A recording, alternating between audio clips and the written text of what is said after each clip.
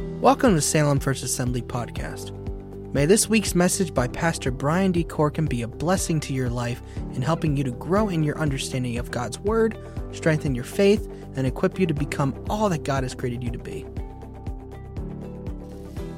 Are you ready to go? All right, good. I'm glad you're ready because we're finally coming to the last message of 1 Peter. And I was just talking to the Lord and I said, Lord, it's been 18 messages for 1 Peter, and I've taken 3 chapters in one message. The last 3 chapters, I've taken the whole thing, the whole chunk. And I was saying, Lord, could you imagine if I just would, take it verse by verse? We'd probably reach 2025. God's Word has so much good stuff in it. I'm telling you what, it is good. And the more you learn about God's Word, the more you understand how good it is. So we're going to look at chapter 5, and I want to show you 5 things to know about serving God. 5 things to know about serving God. Now, I don't know about you, but when someone's about to leave you, they're taking off, going on a trip and stuff, it's like my mother. When my mother used to say to me, I would be leaving, and she would always say, make sure you do this, make sure you wear a hat. I don't know if you had a mom like mine, but my mom kept on telling me to wear a hat to the day she left this place. She was like, Mom, I'm a big boy now. I can know whether I need a hat. But nevertheless, when persons you're leaving them for some reason or you're writing a letter to them, you usually make sure you put at the end what's really important to you. At the end of that letter, if you want to emphasize something. And I really see this in the writing of the Spirit here in chapter 5 of 1 Peter. You see, we're talking about a people who are under persecution. And I want you to get this now. A lot of people don't get it. They read Scripture and they say, yeah, they're under persecution. But they don't put themselves in the persecution. They don't put themselves in a problem. It's so easy to talk about someone who has a problem. Oh, have you heard such and such? They have a problem. Oh, poor thing. And then we change channels and we just move on. And we don't recognize, wait a minute. It must be hard to be in this situation. Wait a minute. It must be really lonely to be in that situation. And sometimes when we can put our minds and our hearts in that where someone's going through, it can change maybe the way you will act. So here are these individuals going through trials and troubles and tribulations. They're not treated kindly. They're now in northern Asia Minor, and they are leaving places. They're scattered all over the place because of the persecution. And and it's tough. They're under pressure. They're experiencing pain. They're having problems. And it's really tough on them when they're under the pressure. But we also see that the Spirit of God is reminding them what God has provided. This is some of the things that we've talked about, we've gone over. Because 1 Peter is teaching them what God has done for them. It's important. The position and the provision that we find in Christ. Someone just say those 2 words, position and provision. The position and provision. God has given you a ranking, anointing son and daughter of Almighty God. And a position where you now rank part of the family. God has brought you out of the pit, brought you to the palace. It's incredible what God has done. God has provided for us peace and His presence in all that we do. God has promised benefits and blessings when we really put Christ at the center of our life. Now watch this. In this scripture, it talks about how we are to live in relationships. And you know what? When it comes to relationships, do you know problems that we experience in life most of the percentage comes from relationships. Relationships. But in 1 Peter, it talks about the circumstances and the conduct of a believer and how a believer is to act and respond in relationship. We are taught how to treat others in relationship and recognize that there's a contrast and there's a consequence to our unbelief. I don't know about you, but if you should, and I would recommend you reading 1 Peter again. Just go through the whole thing. And as you do, I would ask that you would just sit down and don't say, well, I've already read this before, and yeah, I know. You know what? When people say, yeah, I know, they have put a cap on their learning. Because learning is a constant. I can read the same portion of Scripture sometimes, and God keeps speaking. You know, it's sort of like this. This is what I see with God. With God, it's like a funnel. It's like a funnel. And we think that we start off in the beginning and it's so wide and we're like, oh, wow, there's so much to learn. But we think after a few years, we feel like it gets smaller. And I understand now. But it's not works that way. I tell people all the time, God is the opposite. It's the funnel upside down. You start off where it's narrow with God. And the more you know about God, the deeper His love gets. The deeper His grace gets. The deeper His mercy gets. And before you know it, it's beyond what you can think. So let's take a journey today and go to chapter 5. And let's talk about 5 things to know about serving God. Let's go ahead and... Could you hit me? Let's go ahead and look at first. The first point comes in the first verse. And we're going to talk about leaders are to lead with a willful heart. Leaders are to lead with a willful heart. Verse 1. To the elders among you, I appeal as a fellow elder, a witness of Christ, suffering, and the one who also will share in the glory to be revealed. I want you to understand that elder actually means presbyterios, or you could say bishop, or you could say pastor. It is individuals who are in a leadership position. Peter is saying to himself, I'm an elder, and he's speaking as an elder to elders who are teaching. Individuals who have some form of leadership, and you could say influence, that impact others. So we're talking about leaders, and leaders need to lead with a willful heart. We're going to talk about what that means quite a bit today, because it's important that we understand that. He identifies himself as an elder, one firsthand experience on suffering in the name of Jesus Christ. Now this is important because, see, we want to be followers of Jesus Christ, but when it gets hard and when we have to suffer because we believe a certain belief, this is where Christians start to become chameleons. This is where people, instead of having backbones, having live fish swim upstream, this is where sometimes believers just rather be a dead fish flowing downstream, and they lose it because it's getting tough. It's hard. This is not easy. At one time, being a Christian was easy. It was an accepted view that was in our society. Today, that is no longer the case. And it's going to get worse as we get further and further away from God. Because this is our nation is turning its back on God, just like the people of Israel has done. Now, God has a lot of people in our country, just as well as God had a lot of people in Israel. Nevertheless, the way they went and how God dealt with them, but they still refused to listen, even when God was trying to deal with them. Our pains in our society today, I'm going to tell you, is brought upon us because of our own disobedience in God. I don't care, you want to take COVID, you want to take our finances, and that's another thing coming down the line. Let me tell you, so all these things are happening, and you haven't seen nothing yet, saints. And when tough times come, this is when you're going to have to rise up and know who your God is. He needs to be your full portion, not a partial portion. You need to really get a hold of how great He is, not just in a song, but in a demonstration of life. Because it is hard, really hard. But this is what 1 Peter is talking about. This is what he's talking about. He's talking about these individuals who lead. And he's saying, listen, I understand that. But he also says, another thing that we have to realize here is he says, one who shares in the blessing and the glory that will be revealed in Jesus Christ. Meaning, someone say this, the best is yet to come. You know what? When things are tough, that's all we see is the hardship. People get discouraged. You know why people get discouraged? Because all they're looking at is an event.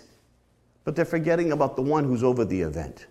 When things don't go our way, we get discouraged because I wanted this. But we don't realize that God's working things out. All you need to do is take a chill pill. That's all you need to do, take a chill pill and trust God. So let me read a couple of scriptures to you, because we're going to talk about leading with a heart that's willful.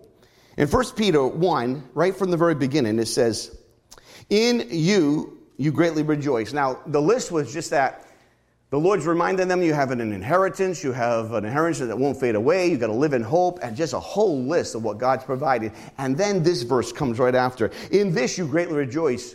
We love when things go good. We don't like it when things go bad. Though for a little while, you may have to suffer grief of all kinds of trials. These have come so that your faith, of greater worth than gold, which perishes even through refined by fire, may be proved genuine and may result in praise, glory, and honor when Jesus Christ is revealed. Meaning that sometimes we go through the mess because God's trying to bless. You get to know who God is through a trial. People don't understand that you really get to see God's hand, God's provision, when you go through a trial. You have to allow God to see you through. 1 Peter, again, same chapter 1, verse 23. For you have been born again, not of perishable seed, but of imperishable. Though the living and the enduring word of God, for all men are like grass, and all their glory is like a flower of the field. The grass withers and the flower falls, but the word of the Lord stands forever. He's trying to remind us that what we see fades away. Come on, have you ever seen, well, I see this all the time because I'm on a main highway, but I see all these cars crushed, and they're only about a foot high, I say 18 inches high, crushed, all going to the junk, all going to the scrap. At one time, these cars were great, but look where they're going. Everything's going to fade. But we live this life, boy, get all we can, the can all we can get, and then sit on the can. And that's how we live our life. So many people are just trying to get. But they're not living life give. No, they want to get, not give. The scripture, though, tells us, blessed is he who gives than to receive. Don't get me wrong, it's a beautiful thing to receive, but when God causes you to receive, he gives you now an opportunity to, okay, now how can I give? How can I bless someone else too? In 1 Peter chapter 4, listen to again, beautiful portion. But rejoice that you participate in the sufferings of Christ. Did you get that? Rejoice when you participate in the sufferings of Christ, so that you may be overjoyed when his glory is revealed. If you are insulted because of the name of Christ, you are blessed. Did you get that? And the Spirit of God rests on you. When you're insulted, you're blessed. Next time someone insults you, go like this. Thank you. I feel so blessed. You'll mess them up. You'll mess them up. You know, you're driving down the road and someone says, you're number one. You say, well, thank you for blessing me. The reality is we don't see it as a blessing. When you're under suffering, it hurts. It's hard. It's difficult. But Jesus is telling us, wait. If you're suffering for my name, don't worry. Things are not done yet. Just look unto me. Let's look here. Verse 2 and 3. Now continuing talking about the leaders. He says, be shepherds of God's flock that is under your care, serving as overseers, not because you must, but because you are willing, as God wants you to be. Not greedy for money, not eager to serve, not lording over those entrusted to you, but being examples to the flock. Now Peter, by the Spirit of God, is telling the people who are under great anguish to say, you know what? You have an opportunity to shine. You have an opportunity to let my light, my power flow through you if you could only just let me. I want you to, this is important. Because see, God says he's given the leaders with people underneath their care. Let me ask you a question. When you go to the doctor, do you expect the doctor to give you good care? Yeah. You expect the doctor to get, but have you ever gone to the doctor and the doctor didn't give you good care? You ever gone to a doctor and stuff and they come into the room and, what's your problem? And they're out in less than a minute? And you go, You know, you see, we all have responsibilities, and he's saying, shepherds, listen to me. I want you to serve me because you're willing. I want you to serve me because you want to serve.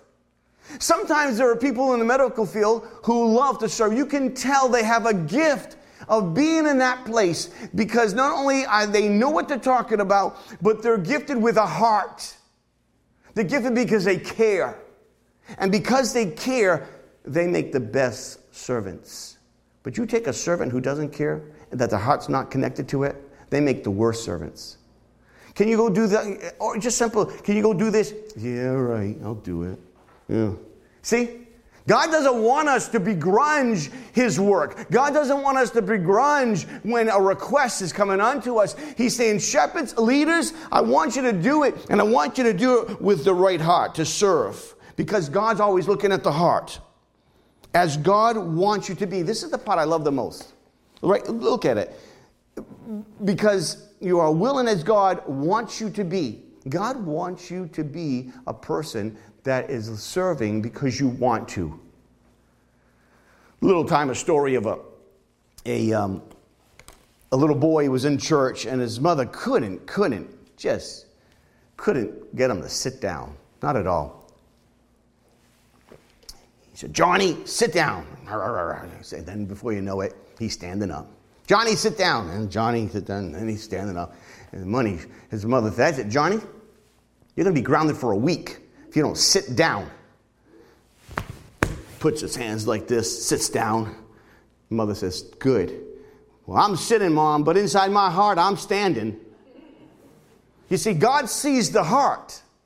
Sometimes we can go through the motions, but listen, God sees the real heart, and the heart is always a matter because it's a matter of the heart. And if we can get that, it's important. You know why God used David? You know why God used this guy who seems to be the most unlikely, that wasn't even invited to the party? You know why God used David? It tells us that David's heart was connected to God's heart. Therefore, his heart was connected to God's people. Watch what it says here in Psalm 78:70. This is the psalmist, and this is God speaking. He chose David, his servant, and took him from the sheep pens. From tending the sheep, he brought him to be the shepherd of the people Jacob, of Israel, and his inheritance. And David shepherded them with integrity of heart, with skilled hands he led them. Integrity of heart. Every leader in what you lead must have an integrity of heart. It doesn't make a difference what skill you have, what gift you have. If you don't do it in the right way, it's not going to bring a result or a proper glory to God. If you want to begrudge in the things you do and complain about what you do, you're missing how God has called us to serve Him. I don't know about you, but just go one step further. Let's say you have a friend. You have a friend, and you ask your friend a small favor. Hey, listen, I have a flat tire in my car. I have an appointment for 4 o'clock. Can you give me a ride? And your friend says, man, you called me. I just sat down to eat. I mean, I just cooked it, everything. Do they have to be now? Let's go through that again. I have an appointment for 4. I need a ride. What's the answer to that? Yes! Because he's got an appointment and he had a flat tire. A good friend wouldn't even think about food. You got it, buddy.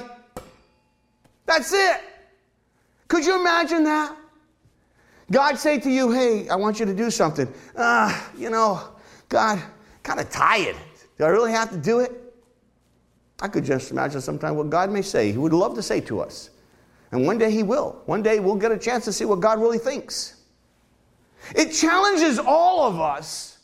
It challenges me. It challenges you. It challenges the people at church to say, are we really all in, people? Are we? Because we have a world out there who's really lost and dying, and we need to be his mouthpiece. We need to be his hands. We need to be his salt. And sometimes we just well, it's okay. No, it really isn't okay. You know, it's not okay that your doctor's about to do brain surgery and, well, you know, he failed his test. It's not okay. You know, because you got to do brain surgery, you want the best doctor out there. You want that doctor to be all in. It's like the commercials they have on TV. You know, a guy who's, you know, it's going to a tough operation. It's okay. It's not that bad. It has its problems. The doctor's saying that to you before surgery. You're like, hey, what do you mean have its problems? You know. Yeah. It's an amazing thing what God has done. God has given us the promises that he's going to be there. You know, when you go through your Bible, there's a lot of promises. There's a man out there, Hubert Locklear. He went through all the Bible, and he came up with 7,147 promises God made to man. Now, there are some people who have different numbers, but there's a lot of promises in Scripture that God made to man. I want you to know David was all in. But if you don't line your heart up with God, there's going to be some major static taking place. You're not going to hear. You're not going to have clarity because your heart is not lined up. David, with integrity of heart and with skilled hands, he led them. And I believe those two are essential. An integrity heart causes skill to rise because a person wants to do his best job and is not going to just get through the motions. I'll share something with you, a personal thing. I was studying a message one day, and of course, my mom lived with us for quite a while, and I was doing a message, and I was working a long time on messages. I put a lot of time into my messages. It's not something that people think I spit them out like I don't know what. And so I was putting a long time, and Mama said, she said to me, why you put so much time, you know? And you know all this stuff. You have all this schooling. You got this. You get this. Just go with it. Go from the hip, she said to me. Just go from the hip. And I said, Mom, the day I go from the hip is the day I'll sit down and listen to somebody else. You don't treat God's word from the hip. You give God your best in everything you do. I give God my best in my area. You give God your best in your area. And you let God bring the increase. Because all have giftings, but don't take your giftings lightly either. It's so important. God wants us to be all in. He wants us to really be there. Look at the Garden of Eden. Garden of Gethsemane. Look at Jesus in great pain. His disciples have left him. He's praying, and he says these words, not my will, but thy will be done. Wait a minute. So the Lord who loved us so much, who actually calls us his best friend if we obey his word, was willing to lay down his life and suffer for our sake so that we can have benefits and blessings. Asks me, well, okay, God, if you're willing to do that for me, I'm willing to do that for you. You see the difference? Problem is, when things don't go the way we want, we have a hissy fit with God. The problem is, when we do, it affects our character. When it does, it affects our process. When it does, it affects our life. Because we expect God to do what we want when we want it. And when it doesn't happen, we have a hissy fit and we get mad. And all it does is interrupt God's plan. Doesn't end it, but it sure can put an interruption in it. Jesus was so in. I love what happens with his disciples. The disciples come together and they say, and they're urging him to eat. And Jesus says in John 4, I have food to eat you know nothing about. Think about this. Jesus was so focused on fulfilling and being consistent to the work that he had to do, he wasn't worried about physical food. Because his eternal food, this connection, this vertical connection, was feeding him in his direction. I want us to get it because it's important. He says, Jesus had a purpose. In verse 2, in this verse 2, it says this, don't be greedy for money, but eager to serve. Don't be greedy for money. People, money. Listen, money is a tool. I like to invest it. I like to make it grow. I like to do everything possible so that I can be a blessing to someone else. And when God brings increase, I say, praise the Lord. Lord, what are we going to do? Because I don't believe in just having money sit somewhere. That should be working for you. You only have so many hours in a day, but $1 can turn into $1.10, to $1.20, to $1.30, and so forth when you use it and don't spend it. Well, what I'm trying to say is, I'm not in ministry because of money. Lord knows, I could make 3 digits when I was in the world. Money is a tool to be used for the glory of Christ. But sometimes leaders get in it for the money. And they just, not that they have bad hearts, sometimes they just get strayed away a little bit. And they need something in life to bring them back home. To realize, why am I doing this? Why are we doing this? Don't lord over those entrusted to you. You know, sometimes people want power. They want power to try to have things done the way they want. You know what real leadership is? Real leadership is helping people reach to their full potential. Not for what they can do for you, but how can I help you to get to the level where God wants you? That's what leadership is. Leadership is saying, listen, I want to bring you, this is your potential, this is where you're living, but this is what your potential to do. The problem is, you don't want to listen to what God's trying to say. You're on your own thing, how you want to do it. You're fighting against Him, you're complaining about things, you're finding all the negative stuff. And God says, stop, child, I want to bring you here. Leadership wants to bring you here. And sometimes that's not happens in leadership. Sometimes in leadership, they sing the song, well, it's all about me, when it's not. Then I love the last, on the end of here, it says, be a good example. Everybody should be a good example. Look at your neighbor and say, be a good example. So we look at leadership, and then we move here, because now we're going to talk about the blessings and benefits for those who serve. Because if you're going to lead for God, there's going to be blessings and benefits. BB. Got to get it out. Verse 4. And when the chief shepherd appears, you will receive a crown of glory that will never fade away. Did you catch that? Not when the chief shepherd, we have under shepherds, and then we have a chief shepherd.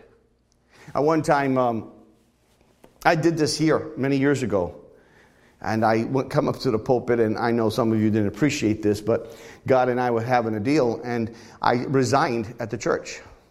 And I came and said, I resigned from the church, and Jesus is now going to be your pastor. I am just a sub-pastor. He's the cornerstone. He's the everything. It's His church. You and I are His sheep, His people. See, we got to make sure Jesus stays on the throne. That's why we want to pray.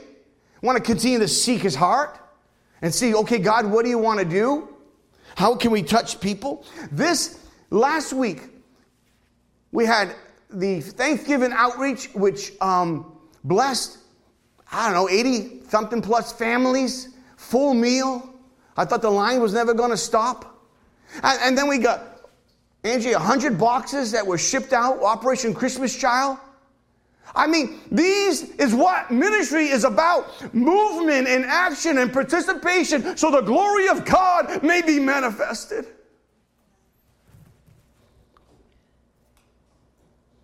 One day, Jesus is coming back. We only have so much time to be to do His work. I'm not one to waste time. I invest time. I don't waste time. I don't even like watching movies sometimes. Sometimes I think too much TV is a waste of time. That's my personal opinion. Because that's time I'll never get back. I could read a book that would make me better.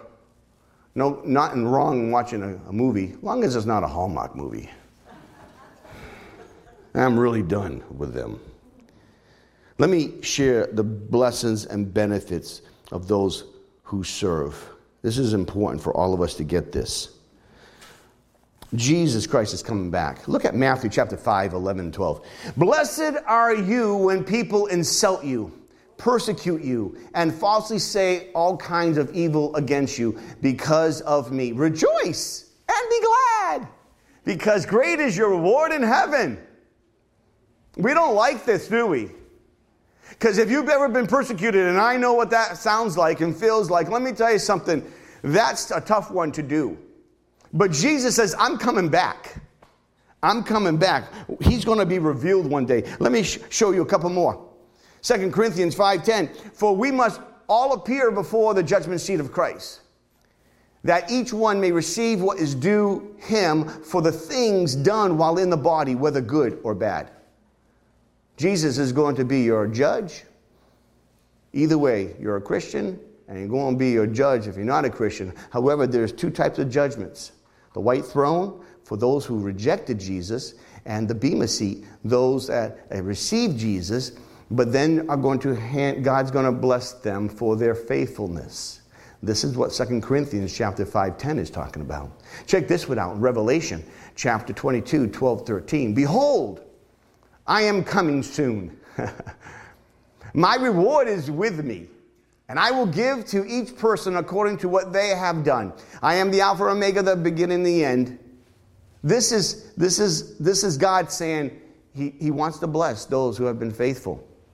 So when you or I, we recognize and we see verse 4, and he says, when the chief shepherd appears, he then says, you will receive the crown of glory, and it'll never fade. And I want to just talk to you a little bit about this for a second. The crown of glory. In Scripture, there are 5 different crowns that God says he's going to give you. 5 different crowns.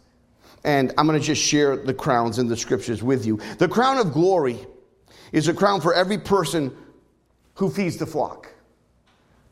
That's talking about the apostles, the prophets, the evangelists, the teachers, the ministers, anyone carrying out God's work who is influencing someone. That's a crown of glory, 1 Peter 5:4. The imperishable crown, notice that we read in 1 Corinthians 9, 24, 25, people who brought their bodies under subjection or discipline and had self-control. God says, you know what? People done it for a crown. Back in the Olympics, they used to have a wreath, like a greenery wreath, and they used to give that with they would win. But what happened to the wreath? It would all decay after a little while, and there goes their prize. I got a lot of trophies in my house because of the things that I've done with cars and stuff. And guess what? They just collect dust.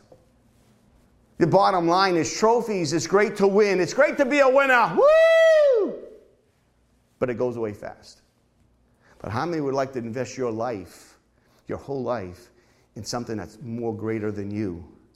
And where one day God's going to open up his hand and bless because of what you've done for him.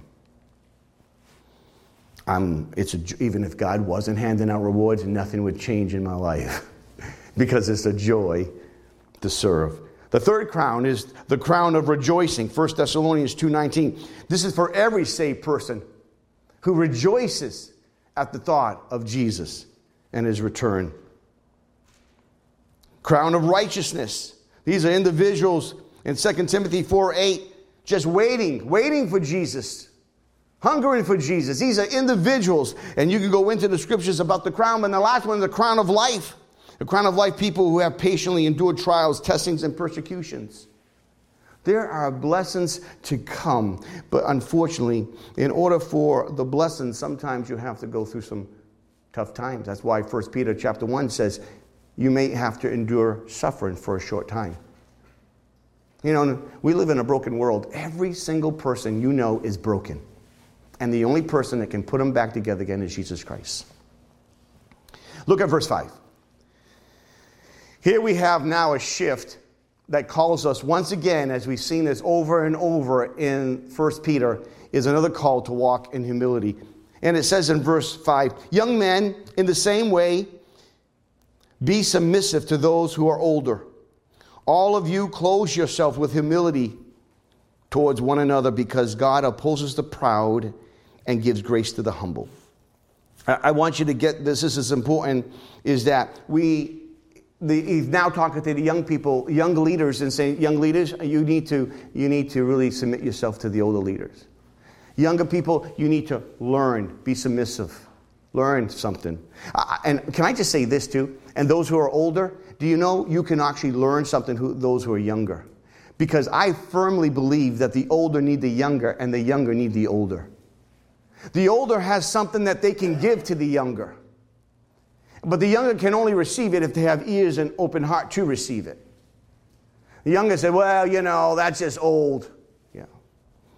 Let me just say something to those who are younger here. Those who are older used to be your age. I know you don't think, I think you think they came out of the womb that age, but they used to be your age. They've lived life too. And it's a wise person who learns from someone else's mistake. It's a foolish person who says it'll never happen to me. There's a proper way to respect and honor and communicate with others. And we talked about that. How you be submissive. Just even in your disagreement with somebody, you can always be respectful. You can always bring honor. You don't have to agree. That's okay. I have meetings sometimes that we will agree to disagree. And I'm okay with that. Because this is where I'm at. This is what I believe. This is where I think. And we're okay to disagree. We just let God lead the rest. I don't have a problem with disagreements. I have more problem with the attitude in which people disagree. You never should treat people rudely just because they have a different view than you. And if they want to treat you unkindly, you have no right to treat them unkindly. And if you catch yourself, you need to just pull it back. For me, when I drive, and some people just can really test me sometimes, and I have a lot of patience, but some people on the road, I know you don't believe this, but some people on the road really can test you. And I have had a few moments. I think one of the sermons I shared one of my moments. And when there's fire in my eyes, I'm on a mission. And sometimes I just need a little voice to say, you need to let that go. And I say, you're right. And I just have to say, okay, God. Because having fire in the eyes is not going to change anything. You have to submit yourself and say, okay, God, okay. It's okay to catch yourself in the process. How many know what I'm talking about? It says that the key, it says, clothe yourself. Clothe yourself with humility. So let me ask you a question. When you got up this morning, did those clothes jump on your body? I mean, how many of you, when you get out of bed, boom, you get hit by the clothes and you go, this is what I'm wearing today. No, you chose to put those clothes on your body, and we are so glad you did. Okay, but here the scripture says, clothe yourself with humility, meaning it is a choice you have to do. You have to clothe yourself and put on the right attitude. You have to clothe yourself by putting on the right thinking. You have to do something in order for you to walk in the righteousness that God's called you to do. Put on humility. Clothe yourself with it. It's important. You see, the mind is the knowledge that you know what God has done for you. So in humility, the first thing is your mind, your thinking. It's understanding that you are a sinner and God has saved you with His grace, and that because He has lavished it upon you, you are a new creation. So in your thinking, you realize, boy, if it wasn't for God, where would I be? That's the mind. Then it's the heart. Because in the soul, made of 3 parts. Your intellect, your will, and your emotions. Makes up your soul. And so now the next part is your emotion, is your heart. And both work together. Your heart is the emotions of love we carry. And when we see how God has lavished upon us, our love, because He first loved us, now responds to God. And then all of a sudden, now we recognize who we are is because of what God has done. A person who has giftings and has talent and has all this, they can't claim it. They can't claim that, look who I am. Here I come, a bag of chips and a little bit more. Just remember, a bag of chips has more airs than chip. And sometimes we think we're all that and a bag of chips, but the bottom line is that if it wasn't for God, you wouldn't even have the abilities. If it wasn't for God, you wouldn't have those finances. If it wasn't for God, you wouldn't have whatever you have. It's a gift. It's a gift. But this is where it's an important, here is the last part. God opposes the proud, but gives grace to the humble. Pride pushes away God. Humility draws us to God. Now, I don't know about you, but according to the scripture, it's sort of like saying, when a person is proud, they're like saying, go ahead, God, make my day. You know what? I can do it myself. I don't need you, God. I don't know about you, but there's one person that I don't want to offend. There's one person here that I don't want to oppose, and it's my Savior, my God. I don't. Because when God steps in, Could you remember talking about humility and thinking God stepping in? How about the prodigal son? God goes up to his father. Dad, give me my inheritance. I want my inheritance now. Now, let me tell you, if my kid came up to me and said, Dad, I want my inheritance now. You know what I tell my kid? Hey, son, there's a door. That's just improper. But this father was wise. This father knew so much more. But God's telling the story because God's talking about him. And so here's you go. This young son wants his money, so his father gives him the portion of his inheritance, and which is something that ought not to happen while the father's still living. But he does it anyhow, and he goes and he has a party, a big party, that he invites everybody. And so all of this, after a long, long time, all the money is gone. Now he's with the pigs. He's feeding the slop to the pigs, and he has this bing. Light comes on. Hey, listen, if I go home, my father's servants are so much taken care of better than this. I'll just go home to be a servant because I'm not worthy to be a son. But as he's on his way home, what happens?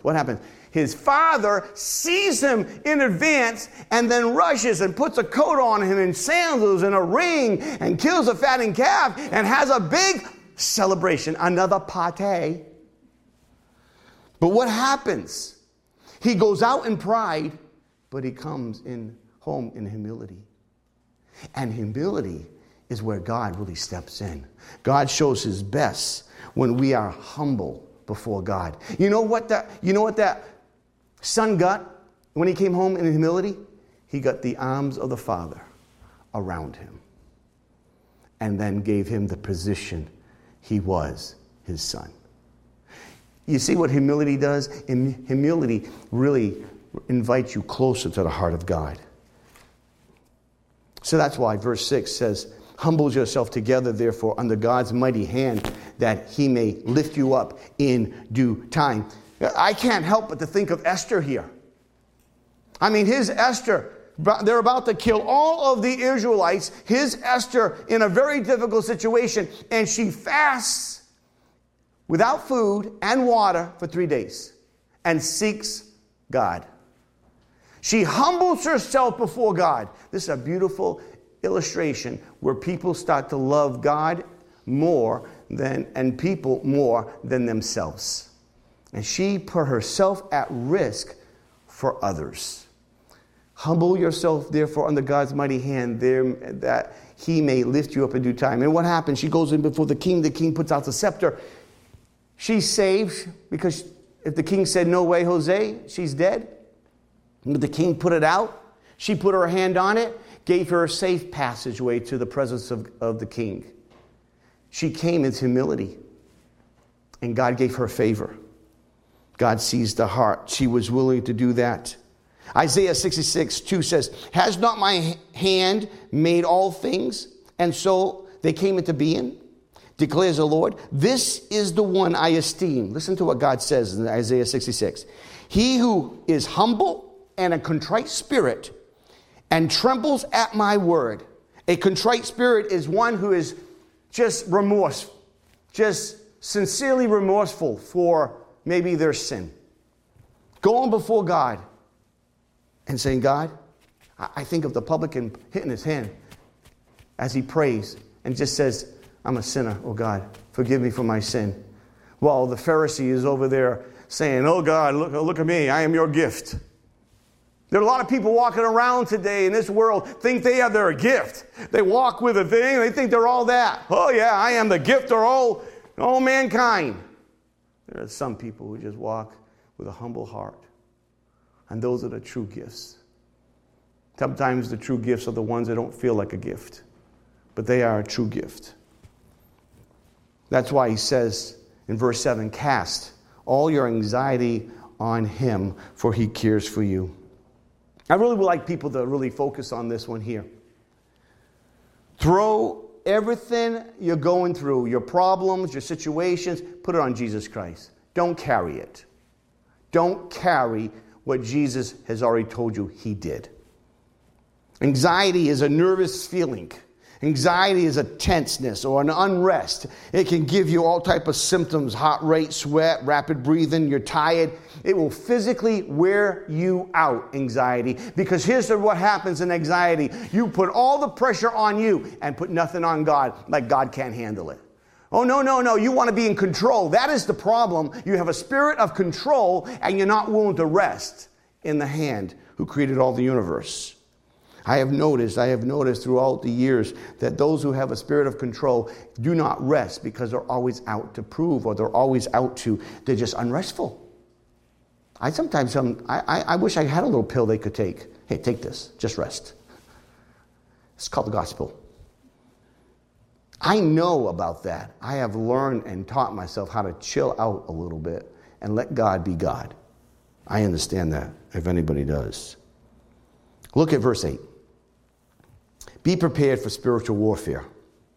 So we're seeing how we have to walk in humility. We're seeing that how we're to do as leaders.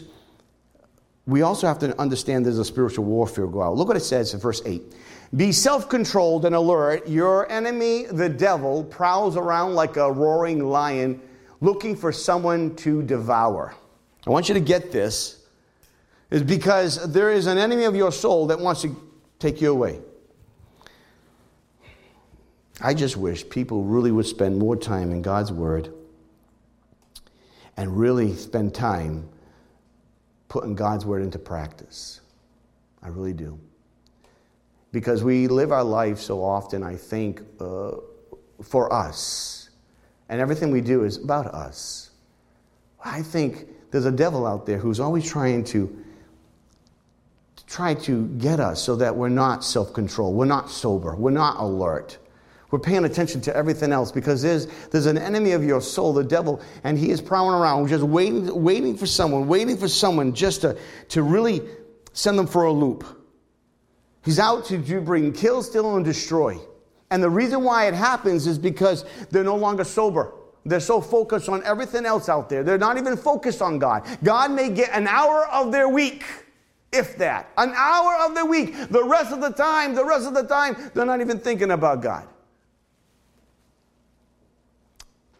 There's an enemy that doesn't want you to receive everything God has for you. There's an enemy out there. And every time he can whisper to you and say, yeah, you don't got to go to church. Yeah, you don't got to go to small group. Yeah, you don't have to participate in that. You know what? You're fine. Just stay home. And you'll be fine. That's a lie of the devil because you can't find that in Scripture. Can't find that in Scripture. It's important with the people of God coming together. But there's an enemy out there. But it tells us in verse 9, resist him, stand firm in faith because you know that your brothers throughout the world are undergoing the same kind of suffering. What? Did you know that? That other people are going through trials? And you thought you were the only one. I thought I was the only one going through this. No. There's so many more people who are going through it. But it tells us though, stand firm. James 4:7 says, submit to God, resist the devil, and he will flee from you. There's power in that verse. You should memorize James 4:7.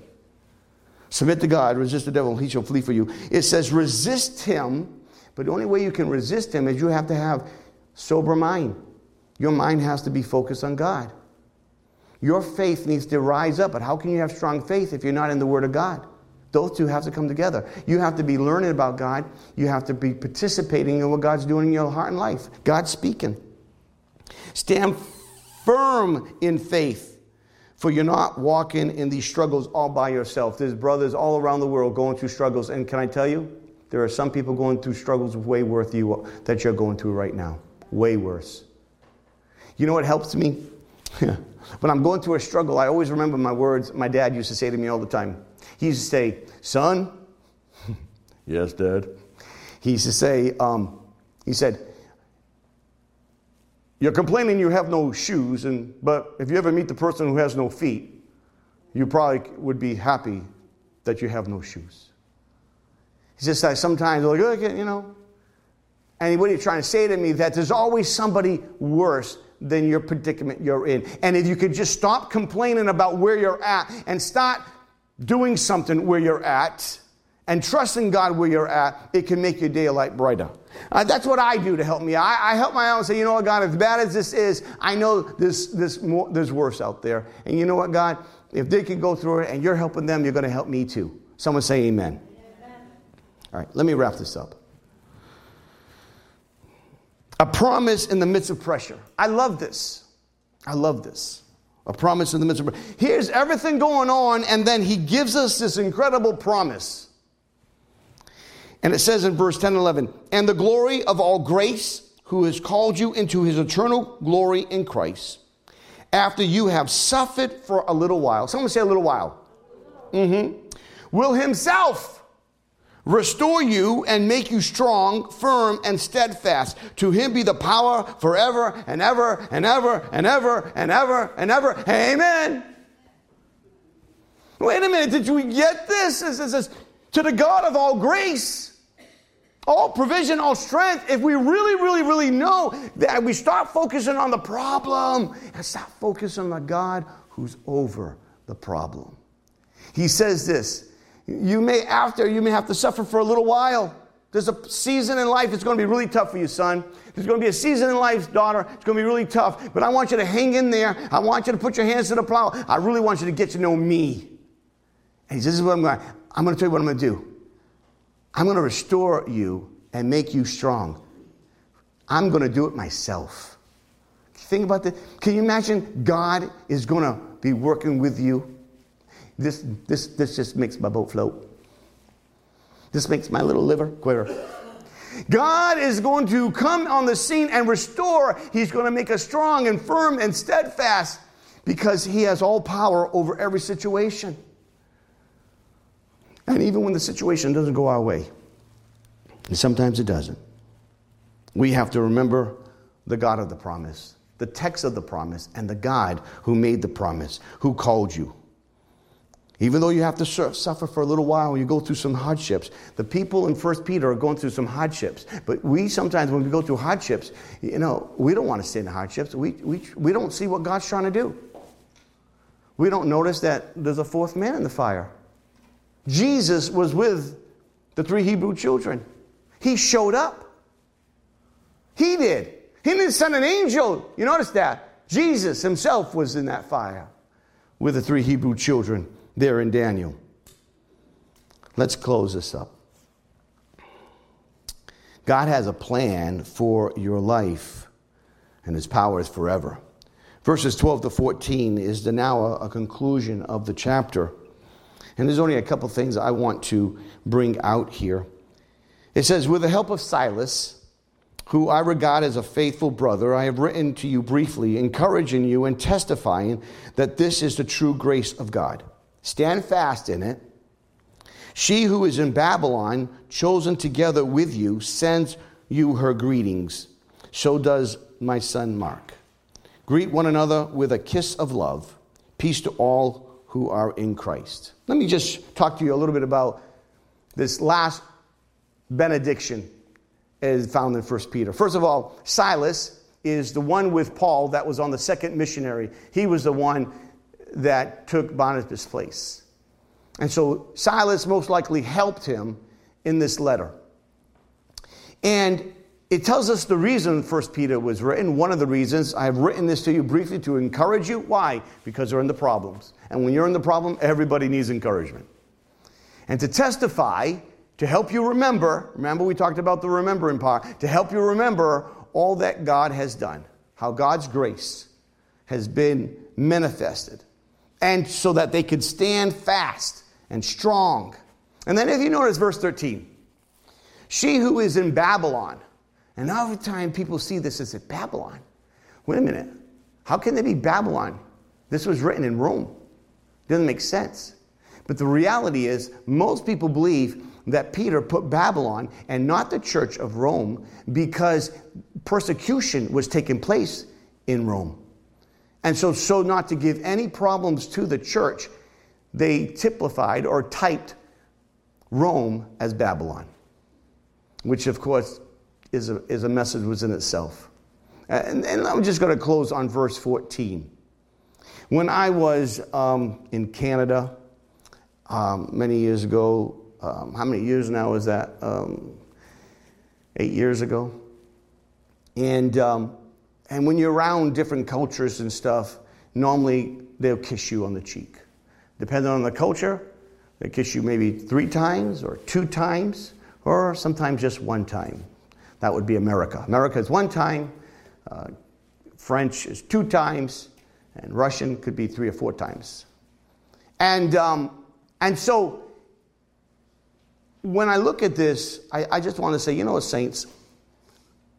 Greeting someone with a holy kiss means something very precious. Now, when Judas kissed Jesus, he took something so beautiful as a form of an act of betrayal. But I want you to understand something, that is, when you give someone and you hug them and you give them a kiss, if you give them a kiss, but mean it with love, a kiss of love. You ever see those people who kiss in the air? Yeah? They're like kissing there. They're not even kissing the person. I really don't like air kisses. I tell people in the air kisses, don't kiss me. I don't want air kiss. You're going to kiss me on the cheek, but don't give me an air kiss. I don't want to mess with my lipstick. Then just don't kiss. But this was normal in the culture of that time, greeting another, even with a man on a man's cheek. This was not looked wrongly. I'll just tell you a quick story before I close. But I had a friend of mine who is from India, and we're walking to the chapel one day, and he just grabs my hand and starts swinging it as we went to the chapel. And I'm saying to myself, what is my friend doing? I know he's from another country. I know he's from another country. I kept on telling myself. But I left it because I knew Philip quite well.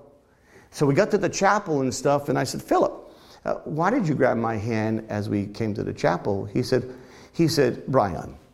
He said, I won't talk in his accent. He said, in my country, when you are heart to heart with somebody, you lead them where you go. And so I'm very close to you. You're my first American friend, and I really appreciate our friendship, and you got part of my heart, and that's what we do in my country. And he explained it. It was just very beautiful. And then I said, well, let me tell you something, Philip. I appreciate that immensely. But you're in America. I said, don't hold my hand again. But you see, in the ancient culture, the reality is greeting each other with a holy kiss was a beautiful act of love. And I think we as Americans probably could get back to a little bit of true biblical love. Love is good when it's done in the right way. Never throw out the baby with the bathwater. I think a lot of times that's what people do. God has a great plan for your life. And when we look at chapter 5, we see leaders are to lead with a willful heart. Leaders are to understand there's a blessing and a benefit for those who serve. And when we serve, we are to walk in humility. And we need to always be prepared and understand there are spiritual battles we are going to fight, not maybe, guaranteed. And we need to have the right attitude in Christ to fight against them. But we have a promise in the midst of the pressure that God himself is going to restore us and help us and strengthen us. And this was the message that God gave to the people. Let's go before Father. Father, I thank you so much for who you are. You are a good and great God. And Father, I just ask right now that you just help each person here. We ask that their hearts would be drawn ever so close to you. I ask this in Jesus' name. Amen. Now, I don't know where you are. I don't know where you online are, but Jesus Christ wants you to give your whole heart to him. He wants everything, not just a portion. And all you have to do is accept Jesus Christ as your personal Savior. Say, I've sinned. I've done it my own way. I need you, God. I need you in my life. I believe you died on the cross, and on the third day you rose again. And all you do is, with even your eyes closed, right where you are, say, Jesus, I give you my heart. I give you my life. In the name of Jesus, I surrender. I surrender. And as many have done that, maybe you've done it online, just give it to God. I want to just challenge you in the aspect of serving God. Are you really serving God wholeheartedly? Are you really all in service? Those watching online, do you have a belief in God? But that's all it is, a belief. You're not serving God in a capacity in the way God has created you. I want to challenge each one of you, that God has given you giftings and God has called you to serve somewhere in something so that He gets all the praise and glory. And if that's your heart, to serve even greater beyond what you're serving, raise your hand right where you are. Yeah. Maybe you're online. God wants to do a work. But the first thing is to make Jesus Christ your Lord and Savior. And those that have made Jesus Christ your Lord and Savior, the second thing now is just to really press in and let God just be God. As you put your hands to the plow, don't allow complaining. Don't allow what you think. Just push into God and love Him with our heart, mind, and soul. And God's going to do a great work. Father, will you just touch each one? Move by your Spirit and help us, God. Help us to yield our lives to you in Jesus' name. Amen. Amen. Well, we thank you for joining us today. Let's continue to believe that God is going to do a work in all of our lives and in His church, despite our current circumstances. If you would like to support the ministry of Salem First Assembly, you can do so by mailing to 430 Route 45, Salem, New Jersey, 08079, or by visiting our website at salemfirstag.org. Please join us for service next Sunday at 10:30 a.m., or you can watch service every Sunday afternoon on Facebook at Salem First Assembly or YouTube at Salem First AG. You can also listen to the message every Tuesday on Podbean. Have a blessed rest of your day. Let's remember to be a blessing and that life is living in faith every day.